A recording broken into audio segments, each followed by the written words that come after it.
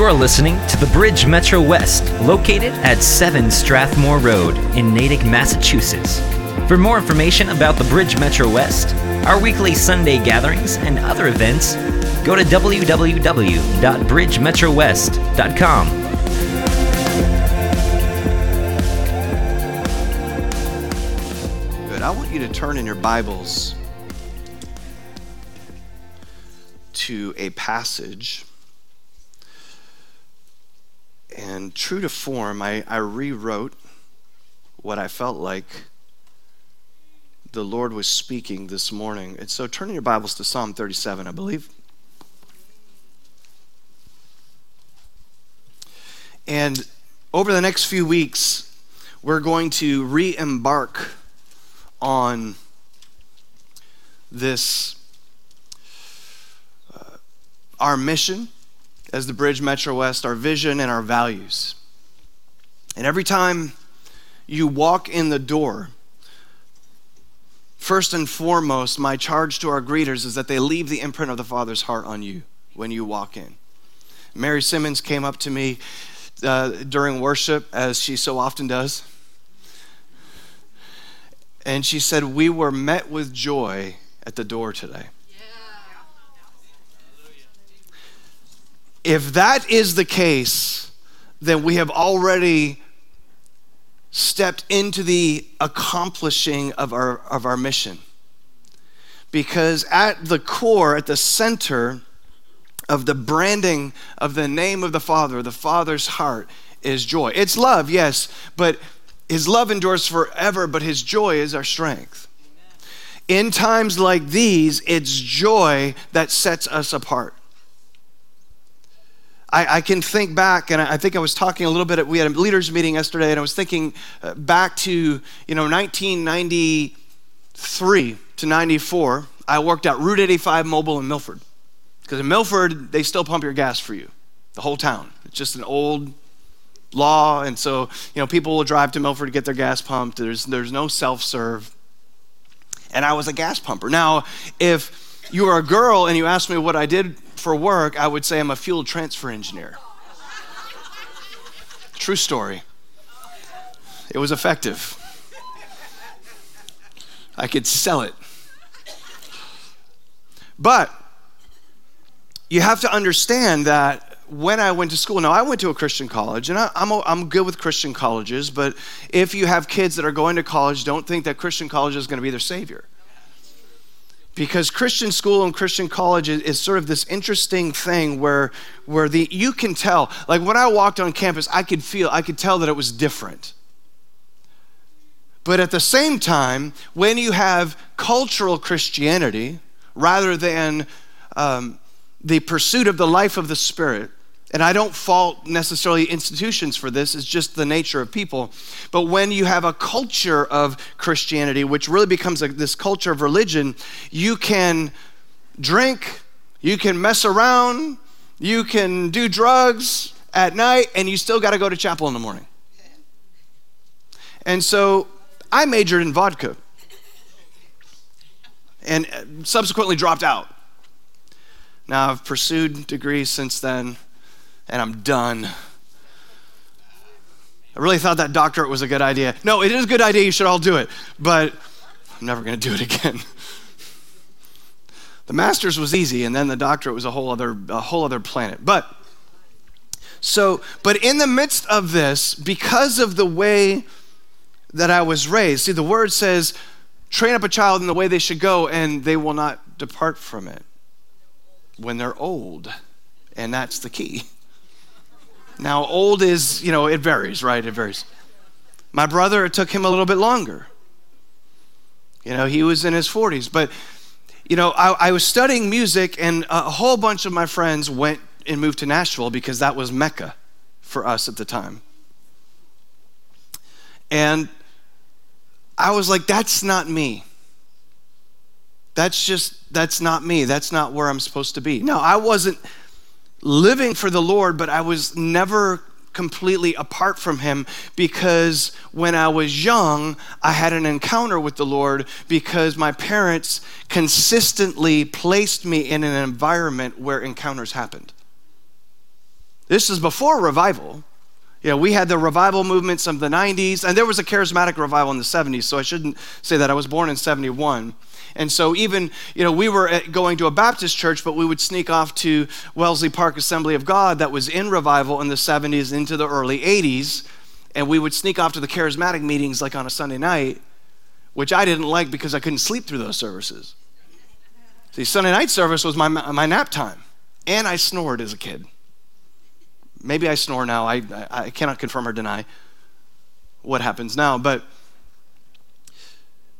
because I was consistently in those environments, I can remember, and it was a Full Gospel Businessmen's Fellowship International Convention, World Convention. It was in a big, like a hockey arena. I think it was where the Hartford Whalers played. And it was the first time that I had this power encounter with the presence of God. And as an 8-year-old kid, I had no choice but to raise my hands in worship. And they had a kids program. I didn't want to go to the kids program because I knew the Spirit of God was where I was standing. And you might think that those are passing things. And, because when I was a teenager, I was angry.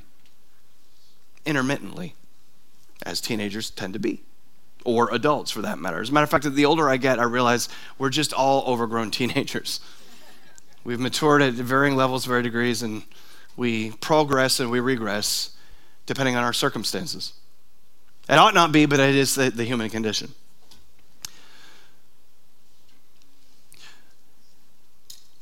So when I was in college, and there was a point where I recognized that I'm not just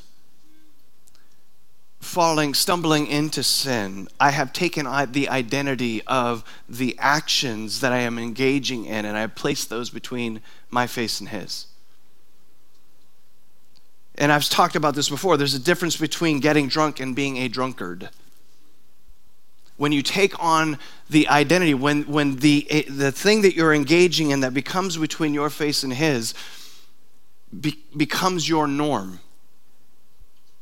then you take on the identity of sin rather than just slipping into it. Romans 5, I think it's Romans 5 or 6, Paul writes to the church and he said, sin shall not be master over you. That's what's available to us in Christ Jesus. It doesn't mean that we will not make mistakes. It just means that the mistake is not our master. When the mistake becomes our master, then we're serving another God. And so I remember the moment where I realized that, and it was almost like the fear of the Lord came on me, because I realized, oh, wait a second, I'm not just screwing up. I'm not just being a stupid kid. I have taken on, this has become who I am in the regular part of my operation. But still in the midst of that, when all of my friends, well, not all my friends, but many of my friends were moving to Nashville, and they were saying, you need to come to Nashville, you need to come to Nashville. I was like, no, I got to go back. And I didn't know what I was going back to because my parents were leaving. My dad was taking early retirement, and they were going to the full-time mission field in Costa Rica. So I came home, and if you want to be an empty nester, and you know that your kids are leaving school, the key is to leave the country. And you're not going to have like a 30-year-old kid living in your basement because you're not there. Now, the funny thing was, when I came home, it was 3 weeks before they were going to leave, and my mom made me stay with them for those 3 weeks. Like, she had a fit. She was like, but I'm like, why would I move here and then move there? She's like, well, you're going to move here. You're going to do that. She's passed on. I can tell any version of that story I want. She used to text me during services to correct my stories. I'm like, I have the mic. My version is truth. No. It's terrible. So I knew that I had to come back.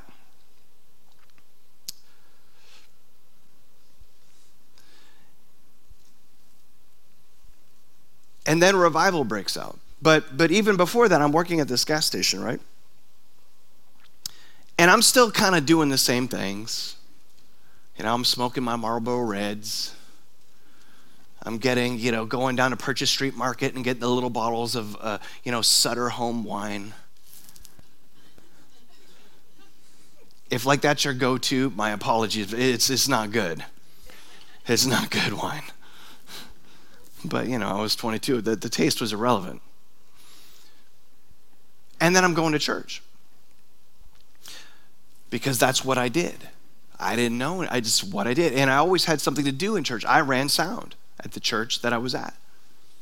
I can remember them holding a marriage conference. I showed up drunk, running sound. And I'm a single guy, so the pastor's like apologizing to me because they're talking about all marital things, you know what I mean?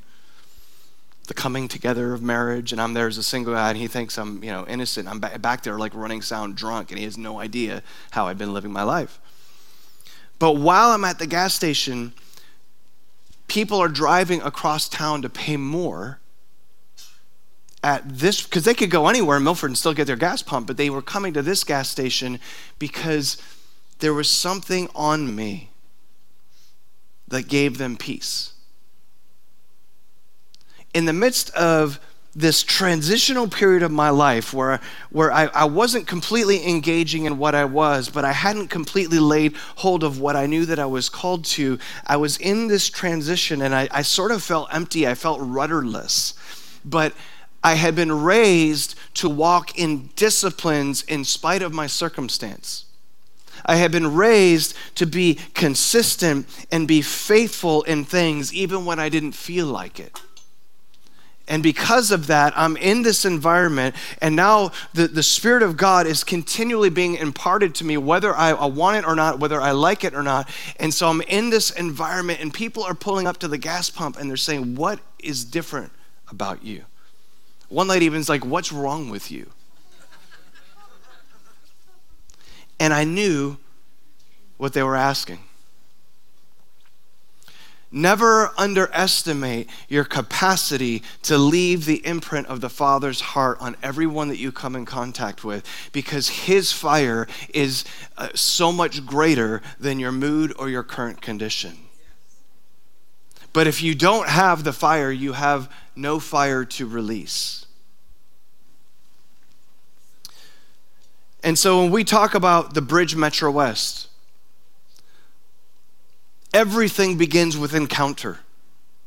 When we talk about these gatherings that we do on Sunday mornings, I don't want to have an ordinary Sunday morning gathering. That is not enough to get me out of the bed in the morning and hang out with people. I drink less coffee on Sunday than I do the rest of the week, at least in the morning. It's more of a factor of time, And tonight at sundown, we're starting a corporate fast. I haven't decided what I'm going to do with the coffee thing. It's a bean. It fits within the Daniel fast protocol, in my opinion. Yeah, it's a berry, right? It's technically a berry. We'll call it a bean, a berry. That's fine. Whatever you want to call it, it's vegan. I feel the breath of the Lord, the confirmation of Holy Spirit on it. Thank you, Jesus. Hey, okay. Is that me? I don't even know who that is. It's Missy's phone. Oh, it's Missy's phone. Gosh, Missy. Odell. Jeff's back there. He recuses himself from the, okay. Give it to me, I'll answer it. Missy's phone, how can I help you? Gino's Greasy Pizza, pick up or delivery. I used to answer the phones all the time. Back when we actually had phones, with the cords, I used to answer our family phone like that all the time. My mom would get so mad. It amused me. You never knew when it was a telemarketer. It was before caller ID, guys. Remember those days? When caller ID came out, it was so, and then call hold, like call waiting. Wow, that was amazing stuff. I miss those days. Everything starts with encounter. Because I recognize from the space of encounter that anything is impossible. When you have an encounter with God, it brings you to the point of decision where you can say yes, you can say no. But here's the thing. Sometimes you say no to God and He doesn't care.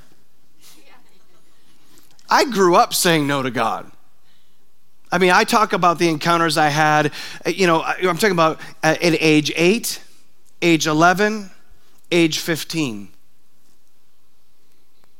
Are you willing, and I'll speak to parents right now, because my sister and I talk about this a lot because she sees all the kids. She runs the elementary school. She's honestly the most gifted Bible teacher for kids that I've ever met. And I don't say that because she's my sister. I would normally make fun of her, as she does with me, the kids. She tells stories to those kids all the time about me that you should never know. But she is. And I know children's directors at mega churches. I've met them, a lot. And what she does, we should all go back and sit in the way she's teaching the Bible, because your kids are going to know more about the Bible than you do. But she sees in terms of faithfulness. Are you willing to be faithful and consistent to put your kids in an environment, even if the only encounters they have are at age 8, age 11, and age 15, 52 weeks a year? And now not only that, back then, when I was a kid, we walked to church uphill both ways. No, back then we were Sunday morning, Sunday night, Wednesday night. If the doors were open, we were there. And it didn't even matter if it was Super Bowl Sunday. I'm almost convicted by that, but I'm not. I like the Super Bowl. But we did go to a Baptist church most of the time so I could get home at least for the end of the game. If we went to the revival service, forget it. We were there till 11. Are you willing to do that? And then walk through all of the familiarity of your kids and the moments of rebellion and wondering why they were speaking in tongues this day and now they're disobeying the next day. Are you still willing to be faithful? Over the course of 10 years, 520 weeks, here we're talking about one service, one gathering for maybe 3 encounters that will change them the rest of their lives. That even when they try to run, because you trained them up in the way that they should go, when they are old and mature, they will become men and women of God. I've never been overly concerned with how my son behaves in the moment, because my vision is who he is when he's 30. It wasn't who he was when he was 3. Not that I didn't get consternated at times or at times now.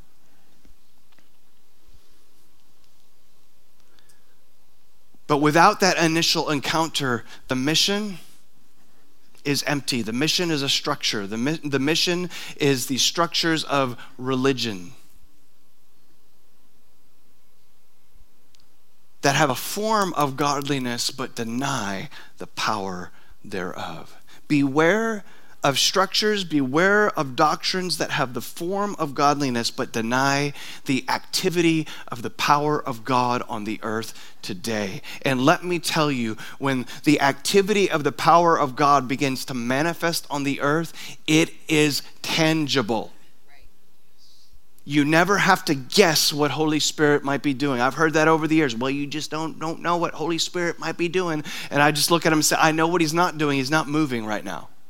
And so we need to figure out what it is that he's doing so that we can co-labor with him. And yes, there are times and there are seasons, but I'm telling you, I am a pit bull on meat. I want to be at the center of a sovereign move of God. I don't want to observe it. I like reading the history of revival movements. I love the Welsh revival. I love Azusa Street. I love the movement, the latter rain movement of the 50s, the 60s. I was in the charismatic revival of the 70s as a kid. Didn't like it at the time, but I appreciate it now. And when revival hit again in 1995, I was in the middle of that thing. It's tangible. And in this day, in this time, in this moment, when he moves, when his breath is released, it's felt. We've had people walk into this space and for the very first time without a relationship with the Lord and just walk by the door of the prayer room and stop and weep, because just by proximity to a place of habitation, they have an encounter.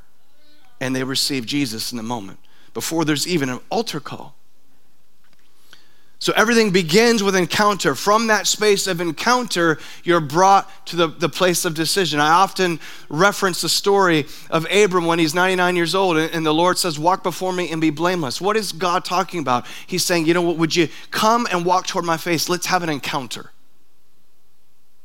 And I'm not going to invite you, let me paraphrase that verse. God is saying to Abram, I'm not inviting you into a behavioral modification program. I am inviting you to have an encounter with me. And when you have an encounter with me, if you stand there and you stay before the skin of my face, my nature will overtake your nature, and you will never live life the same way that you did before.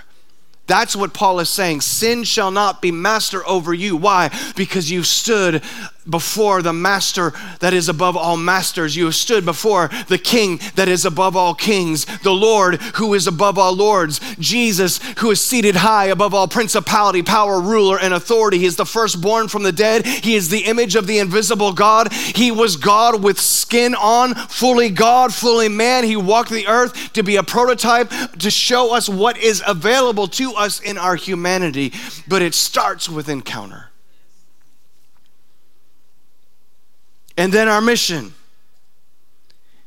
is to demonstrate the love of Jesus, the power of Holy Spirit, and to leave the imprint of the Father's heart on everyone we meet until people, communities, cities, regions, and nations enjoy and reflect the fruit of the Spirit, beginning with love, joy, and peace. Will's just saying amen. But if you don't have the encounter, you don't get to the fruit. Anyone can do this. Everyone can do this, even on your worst day. Because once you've had an encounter with God and once you have said yes to Him, there is a fire in you. There is a spark. And it might become layered under the walls of your soul because you begin to lead life with your soul instead of walking by spirit. The spirit is that space of wisdom, communion, and conscience. And the soul is your mind and your will and your emotions. Look, I am not anti-soul, but your soul must be under the authority and under the dominion of the Spirit. If you're leading with your mind, your will, and your emotions, you are forsaking wisdom, communion, and conscience in Him. We were created with emotions. I get a little antsy when some pastors get concerned about emotionalism, because it's really not emotionalism. They just aren't comfortable with what's happening in their gatherings because the Spirit is moving. It can't happen where we serve our emotions even in worship more than we serve Him. I mean, look, I did years of revival services. We did extended meetings, sometimes, nightly meetings. I'm working 60, 70 hours a week, and I'm leaving work, going straight to church. I don't even have time to eat dinner. Then we're doing worship for, 60, sometimes 120 minutes. Then there's a message, there's an altar call, and then we're beginning to close at about midnight. That's what lifestyle was like back then. And I saw people come night after night after night after night, and they came and they manifested, they shook, they fell on the floor, and they left the building and they were unchanged. It is possible. But I figure if Jesus was willing to go through the 10,000 on the side of the mountain when He's doing this stuff to get to the 120 that would remain in the upper room, then it's probably good enough for me too. Cast your bread upon the water. Because someone might misuse the environment of the Holy Spirit does not invalidate the divinity of God. We cannot judge the character of God by those who may or may not revere Him as such. Because people have been doing that for 2,000 years, showing up to meetings and getting goosebumps, and they think they're transformed, but they're just coming to get the goosebumps. They're not actually coming to be equipped and empowered and released to walk out the encounter that they're having, even when they wake up on the wrong side of the bed. His grace is sufficient for you.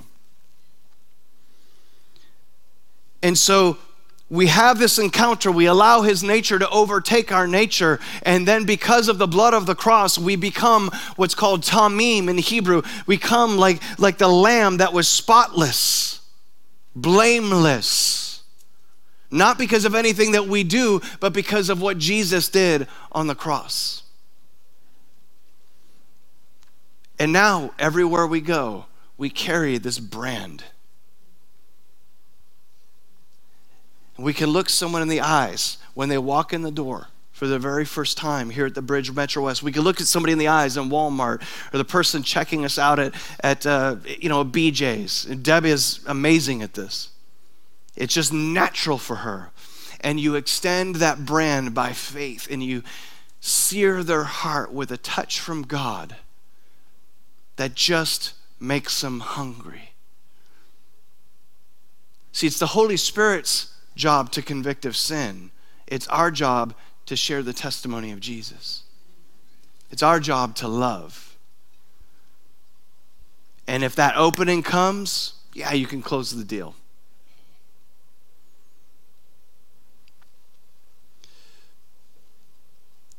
So any of us can leave the imprint of the Father's heart. This is accessible, it's doable, it's everyday Christianity. From the youngest to the oldest, from the immature to the mature, from the most knowledgeable to the most uneducated, you all carry this fiery brand that bears his name. And people are waiting to be burned for him. How much more now? We've seen what's happened in our culture in the last week. Maybe you're not. We were in Minnesota and we turned on the football game right as this injury happened. And it was an injury, the guy's heart just stopped on the field. They had to do CPR and intubate him right on the field. It's amazing the technology they have at football stadiums now. It's basically a full-fledged ER. And we really believed in that moment that we just watched someone die. And now you've got national broadcasters praying out loud. We have just a month ago, or within the last month, prophets saying that there are aspects of Christian language that will become commonplace in our culture this year, and we're in the midst of it. There is an opportunity, there is an opening, lay hold of it. I don't need that to codify what I believe. I don't need a poster boy for my Christianity. My poster boy for Christianity is Jesus, Yeshua, the Anointed One. But I understand the times and seasons enough to know that when there is a window of grace opening, we better run through it. Because people are hungry for something real. When the rubber meets the road and things get hard, people will come running back to God. It's like that Psalm 22 passage that I read out of the Message translation, and the Message paraphrased a lot. People are coming to their senses and they're running back to God. This is what this nation was founded on, in spite of all of the other things and all of the fallibilities and all of the issues. This is what our nation was founded on, and we are still walking out the blessing of faithfulness of generations past. You better believe the generations are connected. That's why the word says a good man leaves an inheritance to the children's children. And so I want to read it again. Encounter.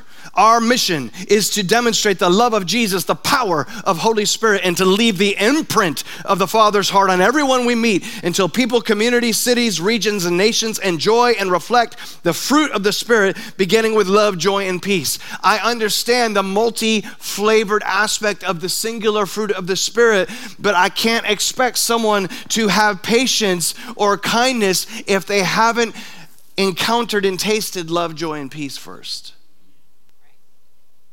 Because then we're just modifying behaviors. We're not flowing from an encounter with love. And so we even have these values, and they're ranked values. And we'll talk more about that in the coming weeks. But why do we have a value system? It's a system through which we can make decisions. When I talk to staff and I talk to leaders, I talk to people, and we even incorporate this in my home, this is how we are able to make decisions. The supreme value is love. Secondary value is kingdom family, then the greater community, and then excellence. We want to pursue excellence, but excellence for me is not looking cool to the world. Excellence is taking you as individuals and us as a unit and making sure that we are excelling in our calling and our purposes in Him. Wherever you are at, my goal for you is that you are not in that same place a year from now. I want you to excel. And our pursuit of excellence will never violate love. That's the goal. So we're not going to come in and hold you to a standard that I have because that would violate love. I'm not going to ask a 3-year-old to drive a car. I'm going to lead them through a process of life that continually encourages and it continually puts them in an environment where the ceiling is growing ever higher so that they can excel. So when that point of maturity comes, then they can be entrusted with the responsibility and the license to drive a car. That's what love does. Love does not expect a baby to act like a man. Love raises the baby and shifts the culture of the environment of the home to accommodate infancy. That's the problem with some leaders who are so concerned about emotionalism, or they're so concerned about the manifestations of the gift because we don't want messes. Because leaders often are afraid to allow things to have their infancy. I mean, nobody really enjoys changing diapers. I mean, maybe you do. If you do, I want to talk to you because I want to hear your heart. I mean, I just walked by the nursing mother's room this morning and already there was a diaper that had been changed. The scent was on the move. I don't enjoy it. I never did. And this is why grandparents enjoy being grandparents. I mean, you have to change diapers every once in a while, but you get to keep the kids for a little bit and then you hand them back. That's the way a lot of leaders are. We like to have the appearance of parenting. We like to have the appearance of loving the babies. And you do. You love the babies, but you also love the fact that you get to give them back. It's like when Papa Che comes here. He loves being here. He loves loving all you guys, but then he gives you back to me. He didn't really want to hear about all the day-to-day problems. He got enough going on. He just likes being a grandpa.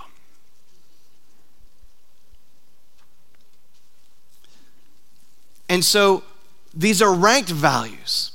It's not just, they're not standalone values. It's a process where we go from the bottom up and we see, does this decision have the marker of excellence? Does this decision have the marker of our love for the greater community? Does this decision honor our kingdom family? I love nuclear families. We need to train up our children. You need to be good parents. But in the process of parenting, you have to teach your kids the value of being planted in the midst of kingdom family. Because that's kingdom. That is what you will find in Scripture. That has been tipped on its head in our culture. We have venerated our individual nuclear families over kingdom, and we have raised now a generation of kids that don't know how to engage with the family of God. And the studies often put the blame on the church. I think there's a hefty amount of blame that we could put on the way that church has shifted over the last 20 to 30 years. But at the end of the day, the kids have been entrusted to our care. I will never blame the church for what my kid does or does not do. I will look in my heart and say, have I trained him up in the way that he should go? And then finally, does this decision violate love? And when we think in those terms, it actually makes it easier to make decisions, leadership decisions, structural decisions, ministry decisions. Because all of those things are kingdom.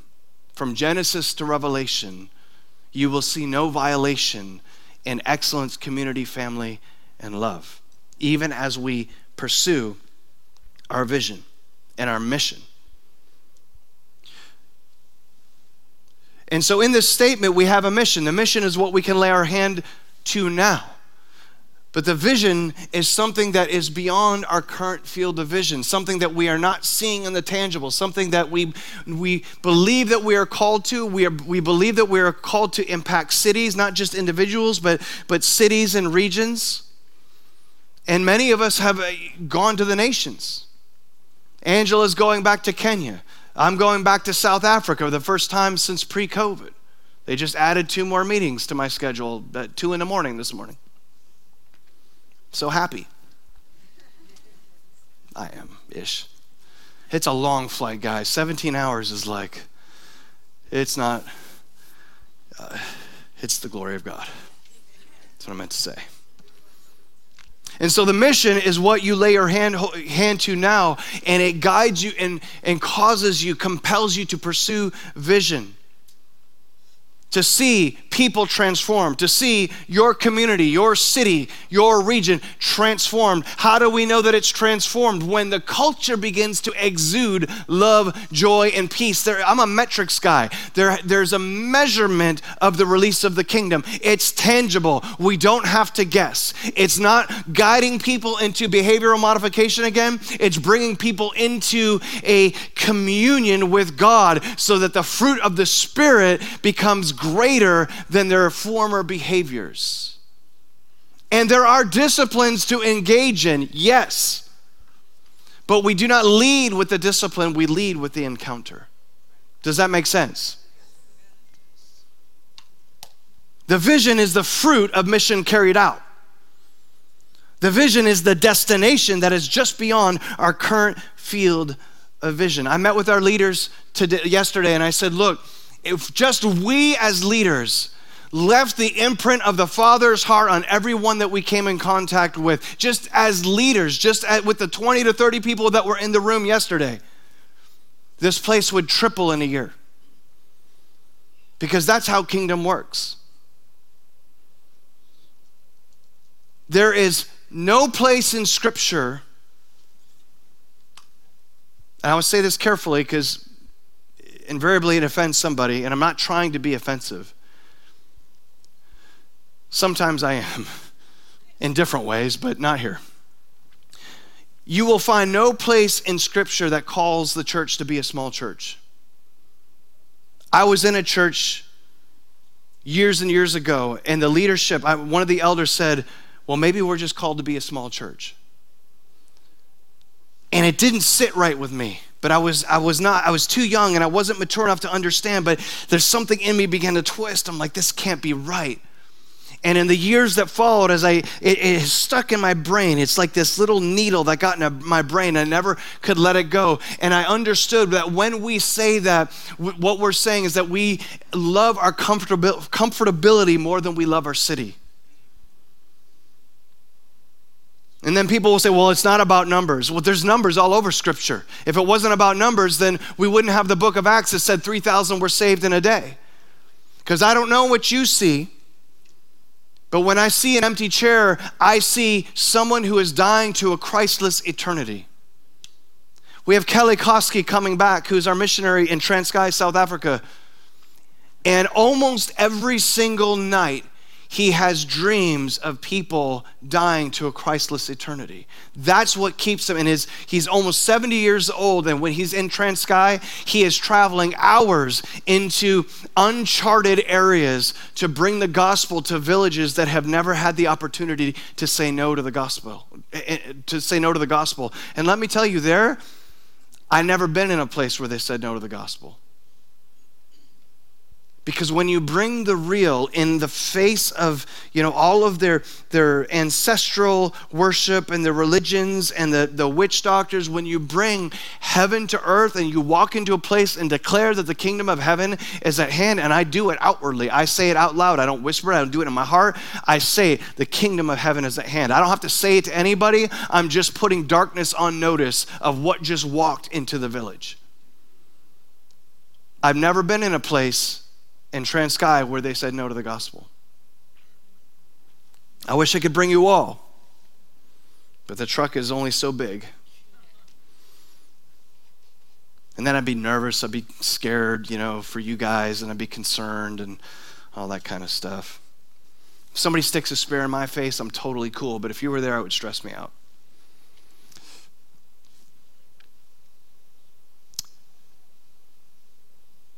Miles Monroe said something like this years ago before he passed on. Vision gives you what is right, while life will offer you what is good. We often settle for the good and stop pursuing the vision because it's easier. Good is easy, but right is eternal. Your purpose is revealed in active obedience first, and your passion second. I've seen so many leaders in the last decade in this shift, even in our stream, that amplifies personal destiny. And I'm okay with personal destiny, but your personal destiny is not greater than corporate destiny. It's just not, because you'll never find that in Scripture. Your personal destiny is designed to elevate the corporate destiny of the family of God. Always. And so, your purpose is revealed in active obedience first and your passion second. I've seen leaders say, people will ask leaders, well, how do I know what my purpose is? And they'll say, well, what's your passion? That's your purpose. King David's passion was to build the temple. He was a man after God's own heart. If there were anyone in history that was more qualified to build the temple for God in Israel, it was David, because Solomon wasn't known as a man after God's own heart. It was David. David was the one that said, better is one day in your courts than 1,000 elsewhere. David was the king, the warrior king, who would leave all the weapons of his warfare behind just to be in the presence of God. David was the king who called God Father of Israel. He understood the family dynamic that God was after. He had a passion for the presence of God, but it wasn't the purpose that God gave him.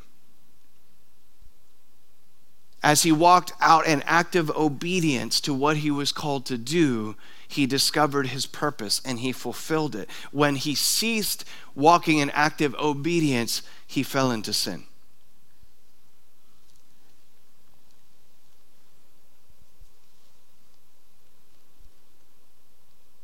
At the same time, often you must walk through the good while you walk toward what is right. There will be seasons where you must stand in the furnace before you walk in your purpose. And from the time that I was touched by revival, man, I had a passion for it. It's all I wanted to do. There was something in me that knew from a very young age that I was going to be in vocational ministry. It wasn't even necessarily my passion, but it was just this knowing. I love business. I love making money. But I understood my purpose. So there was this time in my 20s where I worked a job. I was in management in several offices in Massachusetts, Rhode Island, while pursuing his presence and the manifestation of revival. That's what I was talking about. Man, I was working 6 days a week, 60, 70 hours a week. And there were times in the midst between 1995 and 2000, 2001 that we were doing church services every night. But I still had to walk through this process. I had to walk through the good to get to purpose. Besides the fact that the word says, if you don't work, you don't eat. I could have said, hey, I'm called by God, and so I'm going to quit my job and just wait for him to come. We do that with prophetic words sometimes. Someone gives us a prophetic word, and then we're just waiting for the manifestation of it, when the whole idea is that we're supposed to co-labor with the word of God. That's why we read the Bible. It's not so the Bible can do the work for us. It's so that we can learn through our application how to co-labor with God to bring his kingdom down to earth.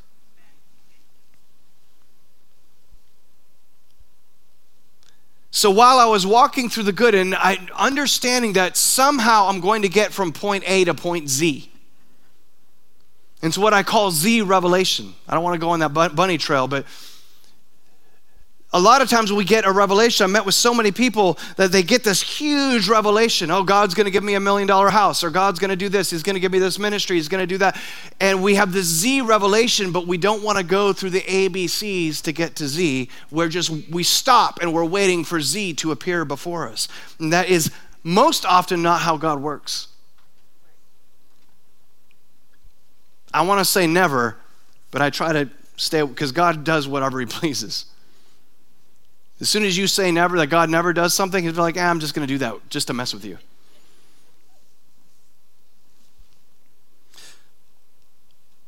So while I was working this job, and let me tell you, and I've said it before, the last place that I worked in, and I'm always hesitant because I know some of them watch the live streams.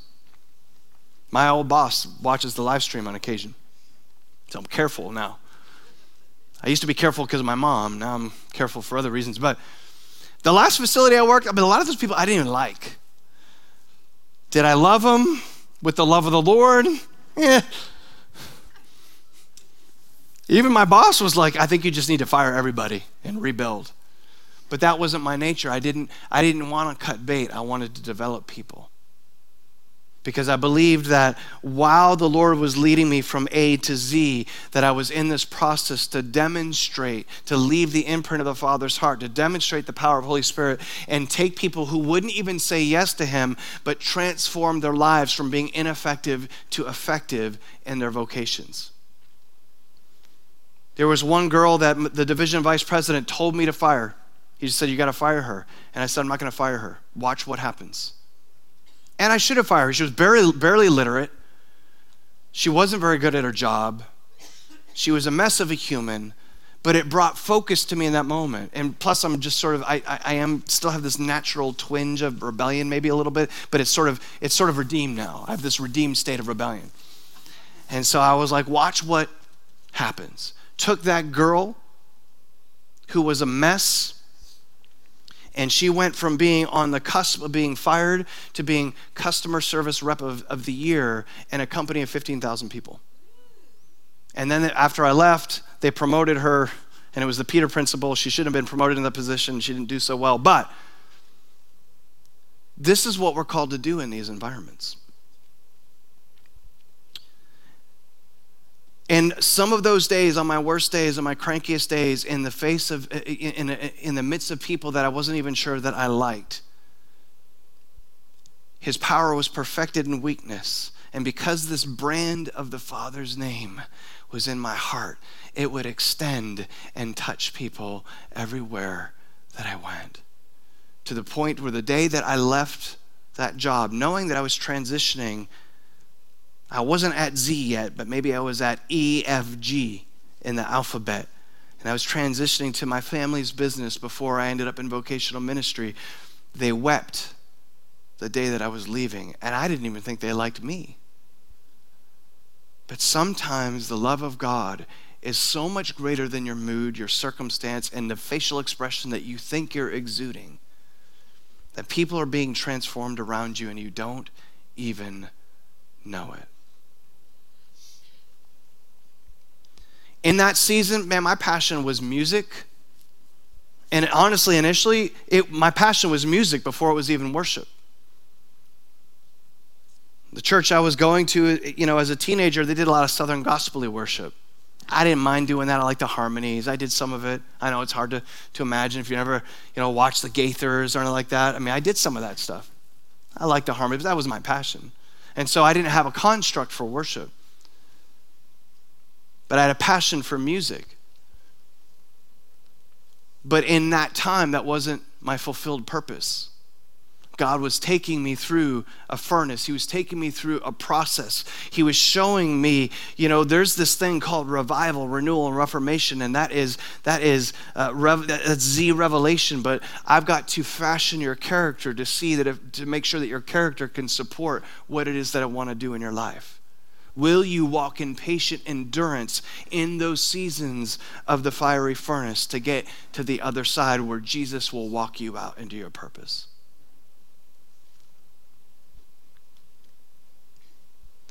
So my passion was for worship and presence, but my purpose was to leave the fiery brand of the Father's love in Christ Jesus upon everyone that I came in contact with, in spite of my circumstance and moods. I will keep talking about that because we become a slave to our circumstance, we become a slave to our mood, but he has offered us this gift that I call the eternal mindset that will allow you to see through the momentary afflictions that surely will come in life. You are not under ever. You are always seated in heavenly places in Christ Jesus, even if you're in a prison at midnight. And then this idea of convergence comes, and the convergence comes when your passions and your purpose intertwine. Convergence comes on the other side of protracted obedience and endurance. Convergence comes when your passion shifts as you dwell in the presence. And that's where we get to our text. Psalm 37:4, you've all heard it before. Most of you says, delight yourself in the Lord and he will give you. Let's talk about that. He will give you, he will assign to you, he will implant within you the desires that are in your heart. That means that as you delight in yourself in the Lord, the desires that you had before will likely shift and change. This is why I can't look at a young person who's asking me and saying, how do I find my purpose? I'm not going to look at you and say, well, what's your passion? It's a very cultural thing to ask. I understand that. But your passion as it is now may not be the purpose and passion that you have on the other side of not just encounter, but protracted obedience and walking inside the sacred space of the name of God. Everything changes in his presence. When I was a teenager, my passion was to be a rock star. On the other side of encounter, my passion was to say, better is one day in your courts than 1,000 elsewhere. And I cast aside selfish ambition and vain conceit, and I just want to pursue your presence. I wasn't even a worship leader. I was just a worshiper that had to do it in front of people.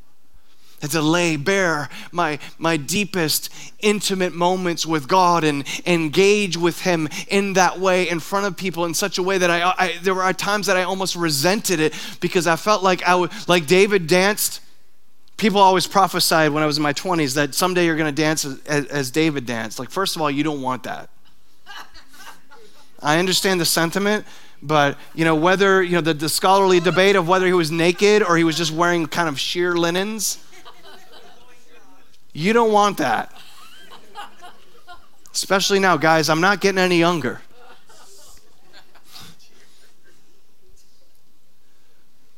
But the idea of presenting yourself bare before God, where you just lay it all on the table, man, the way that I worship was so vertical. There was even a season of time, I'm telling you, you've got to look at me and either decide this is true or I'm crazy. But there was about a 2-year season of time where this haze would come up in front of me while I worshiped that I didn't even see people. I didn't even know what was going on in front of me. People would ask me, were you okay with my dancing and the word? I didn't even see you. And I remember asking the Lord, what does this mean? I don't understand what this is about. And he said, I don't want you to change what you're doing based on the approval of man, and I don't want you to change what you're doing based on the disapproval of man. I want you to follow the breath.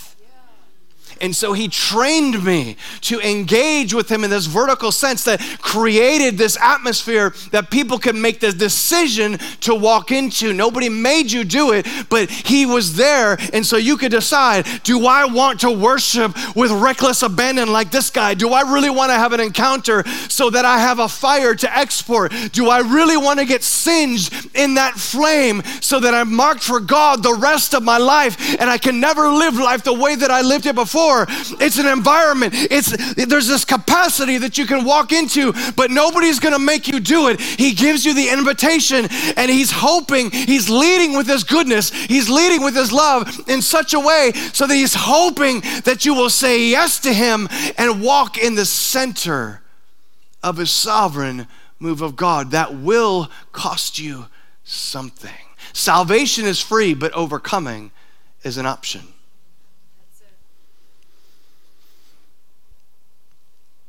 Make his presence your passion, and he will make your purpose plain. What is my scripture for 2023? It's Psalm 37, 1 through 11. It makes so much sense for the time and season that we're in. Do not fret because of evildoers. I don't have time to preach through this whole thing. And that wasn't even the plan. I was just going to read it and throw it down and read it passionately. But I can't tell you how many people in the last 2 or 3 years that have been fretting because of evildoers. They've been fretting because of the conditions on the earth. You don't have to. That's a choice that you make. When you're seated in heavenly places in Christ Jesus, you can understand the condition that's on the earth, but you can also understand your purpose in the midst of it. Great darkness will cover the earth. It's in Scripture. But arise and shine, for your light has come, and nations will be drawn to the brightness of your being. The brightness of your being is irrelevant if it's not placed in the midst of darkness. He set a table before you in the presence of the enemy. That means you got to go through the presence of the enemy to get to the table. You might walk through valleys of the shadow of death, but you don't have to fear any evil because God is with you. Just keep walking. Psalm 37, 1 through 11. Do not fret because of evildoers. Be not envious toward wrongdoers. For they will wither quickly like the grass and fade like the green herb. Trust in the Lord and do good. Dwell in the land and cultivate faithfulness. There's a little bit of righteous indignation that rises up in me because we are not faithful in what we perceive to be optional. I pray that the Lord removes kingdom options off of your table and that you learn faithfulness in a land that does not revere it. Trust in the Lord and do good. Dwell in the land and cultivate faithfulness. Delight yourself in the Lord, and he will give you the desires of your heart. Commit your way to the Lord. Trust also in him, and he will do it. He will bring forth your righteousness as the light and your judgment as the noonday. Rest in the Lord and wait patiently for him. Do not fret because of him who prospers in his way, because of the man who carries out wicked schemes. Cease from anger and forsake wrath. Do not fret. It leads only to evil doing. For evildoers will be cut off, but those who wait for the Lord, they will inherit the land. Yet a little while and the wicked man will be no more, and you will look carefully for his place, and he will not be there. But the humble will inherit the land and will delight themselves in abundant prosperity. Don't tell me that God doesn't want to bless you. But humble yourself in the sight of the Lord. Don't ask him to humble you. You do it. Believe me, you do not want the hand of the Lord to humble you when he's given you the capacity to do it yourself. Humble yourself in the sight of the Lord, and he will lift you up. Let's pray.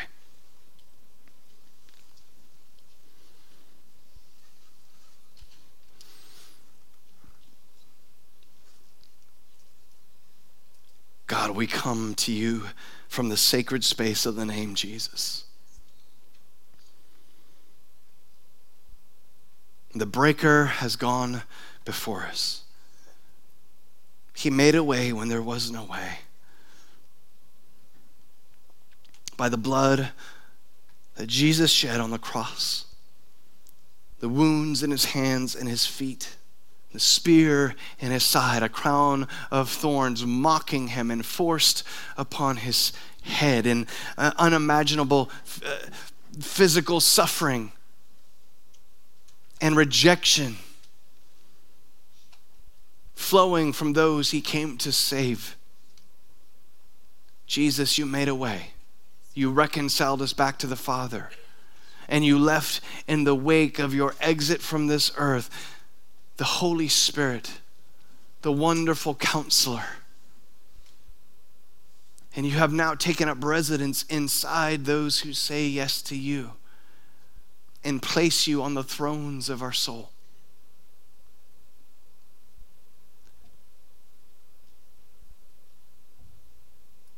Come, Holy Spirit, on this January 8th. As a window opens into new beginnings, in the midst of calamity, you hide us under the shelter of your wing.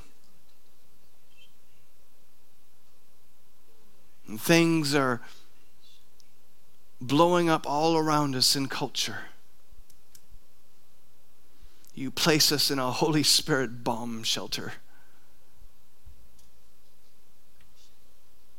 The conditions of the world are what they are, but you are who you are.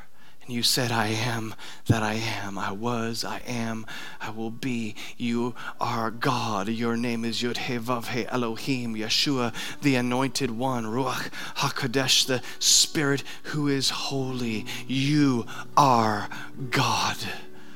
And there is no other way to the Father but through Jesus. I thank you for that gift, and you're still calling to us. You're still entreating to us. Would you walk toward my face? Would you walk toward the fiery flame of my gaze, of my eyes, and allow my nature to overtake your nature?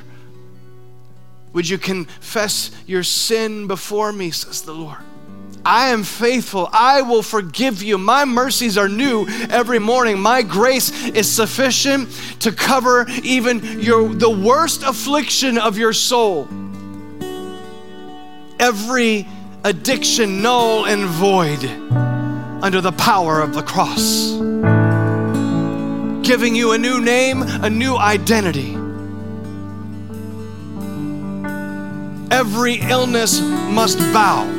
The illness of the body, the illness of the mind. Where there is depression, I speak joy. Where there is anxiety, I speak peace. When you are in Christ, that thing might be on you, but it is not you. It is not yours. It's not your possession. It is not your identity. You are in Christ Jesus. And so we eradicate every work of darkness off of your lives. We hate the power of sin and death. And the cross came, Jesus came, so that you would no longer be a slave to those things, but that you would be seated victoriously in Him, in Christ Jesus. So no longer identify with the things that you've been set free from. Step out of those chains. And though you may stumble along the way, He will make you new. Trust in the Lord and do good. Dwell in the land and cultivate faithfulness. Dwell in the mundane, everyday things of life and cultivate faithfulness. And that fiery brand of the Father's heart will grow ever greater, ever stronger. It will be driven even deeper into the hearts of people that you come in contact with. And it may even come in the form of a woman who stands in the center of a town holding a sign saying, kindness matters. Because that happens to be a flavor of the fruit of the Spirit. Don't despise the day of small beginnings. Don't despise the day of a little brand.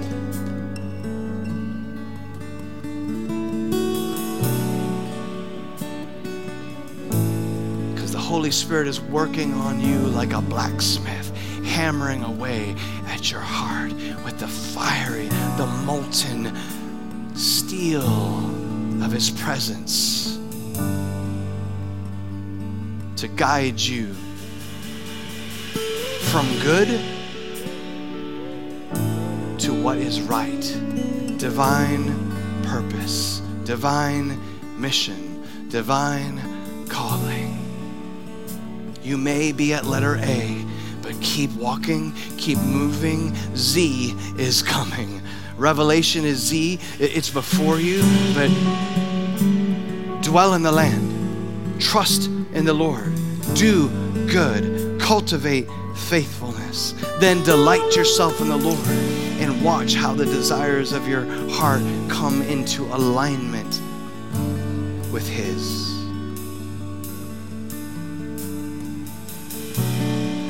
I'm speaking to you and I'm prophesying over you. There is a window of grace in the land right now. The wicked flee though no one pursues, but the righteous are bold as a lion.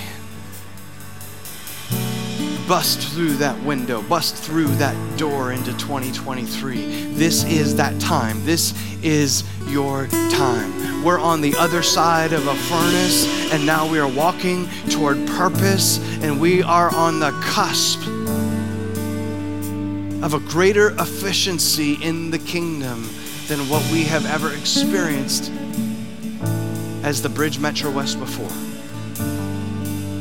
Picture your heart right now in the midst of all your fallibility, in the midst of all the failures that even only you know, and picture in your heart the grace gift of this fiery brand of the testimony of Jesus, which is the spirit of prophecy that bears the name of the Father, and the beauty of His heart flowing from yours. When you say yes to Jesus, that gift is yours, and man, it is powerful. It is mighty for the tearing down of strongholds, systems of logic in your minds and in the minds of mankind that are built upon lies that we believe to be true. Those strongholds will be torn down as a temple is rising on the earth, and the glory of God will fill the temple again. You feel the vibration of the spirit realm right now in you, over you, and upon you. Some of you are beginning to vibrate even from the inside out. This is the mission. It's that fiery brand that's beginning to vibrate with the flame of God, and He's calling you as you go forth from this place to extend that thing, and even in simplicity, even with a glance of love, a glance of joy, that people will be drawn to the brightness of your being, because that fire is set ablaze in your heart. It's so much greater than your pain. It's so much greater than any oppression that comes upon you or any depression that might seek to cling to you. His power is perfected even in your weakness, and He will get the glory. Oh God, would you expand the capacity within us to contain more of you, Holy Spirit, more of you in me, that I might co-labor with you to bring kingdom on earth. And I extend my hand in this place, and I declare that the kingdom of heaven is at hand. Jesus, I ask in all grace and mercy, would you step into this room, and would you strike the ground of Metro West with the vibration of your footprint in this place.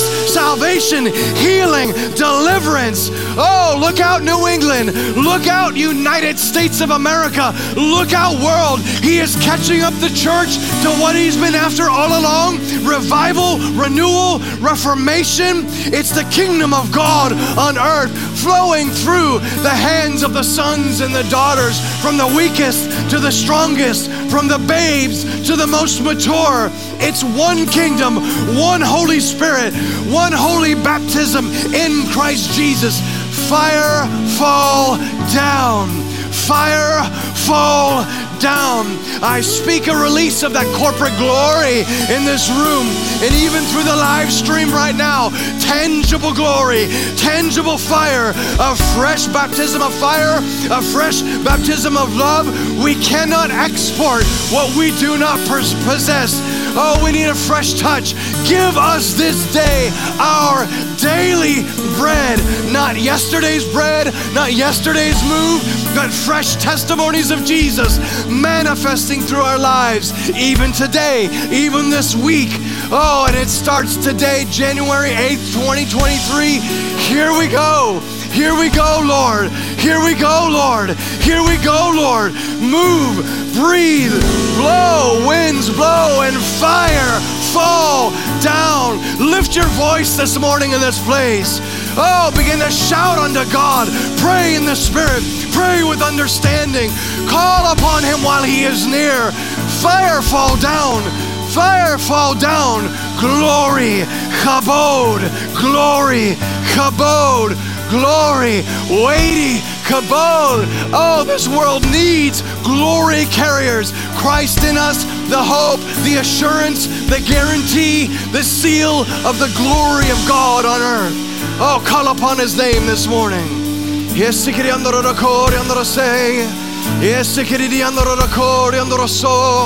it starts with a sound. It starts with a sound. It starts with a sound.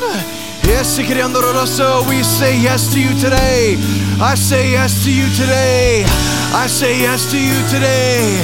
Have your way. Have your way. Have your way. King Jesus. King Jesus. King Jesus. King Jesus.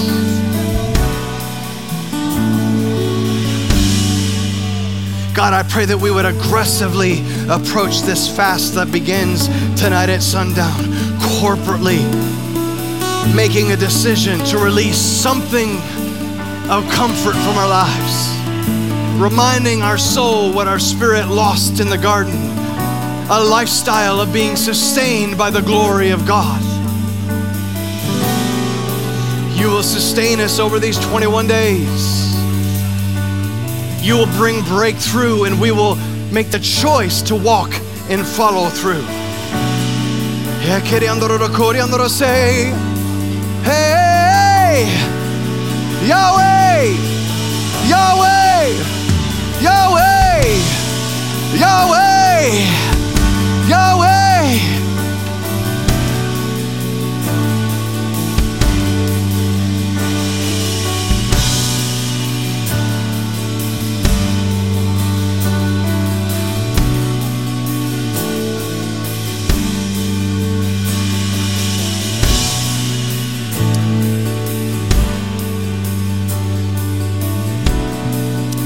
You might be here and you might be online. You don't know Him like this. I want to introduce you, because I'm telling you, there's nothing better.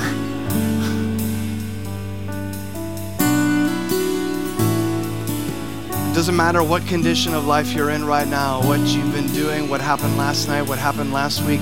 His grace and His mercy is here for you right now, and He is calling your name.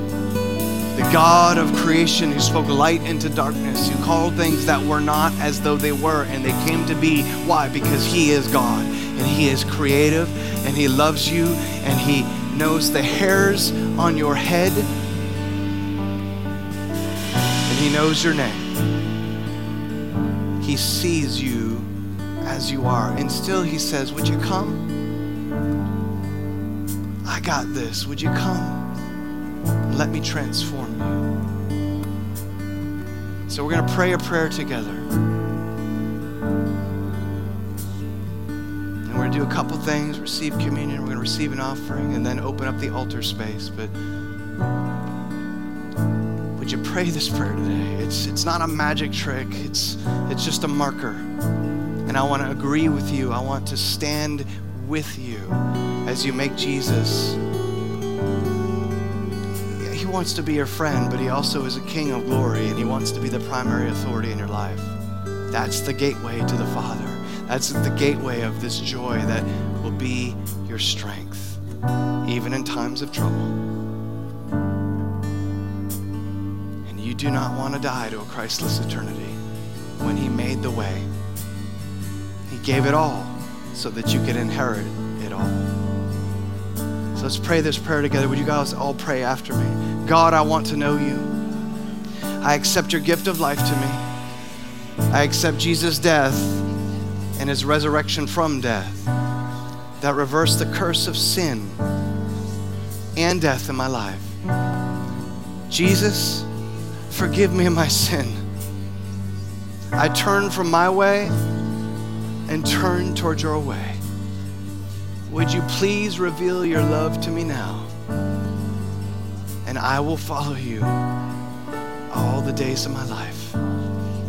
thank you for hearing me and honoring my request.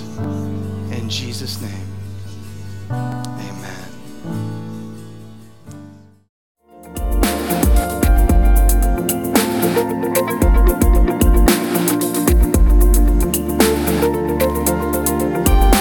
Thank you for listening to this message from the Bridge Metro West in Natick, Massachusetts.